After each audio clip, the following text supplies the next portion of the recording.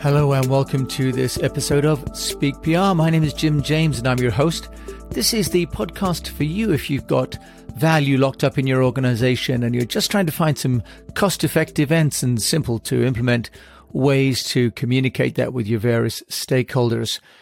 Now, I've set up public relations companies on 3 continents and I've also run multiple businesses. So what I share on this podcast are tools and strategies that I know will work. Today, we're going to talk about voice and the importance of voice because it's how we all communicate.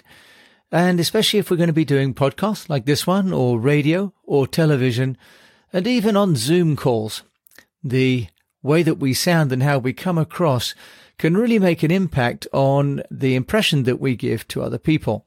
I was thinking about this as I listened to Professor Chris Whitty, who is the Chief Medical Officer here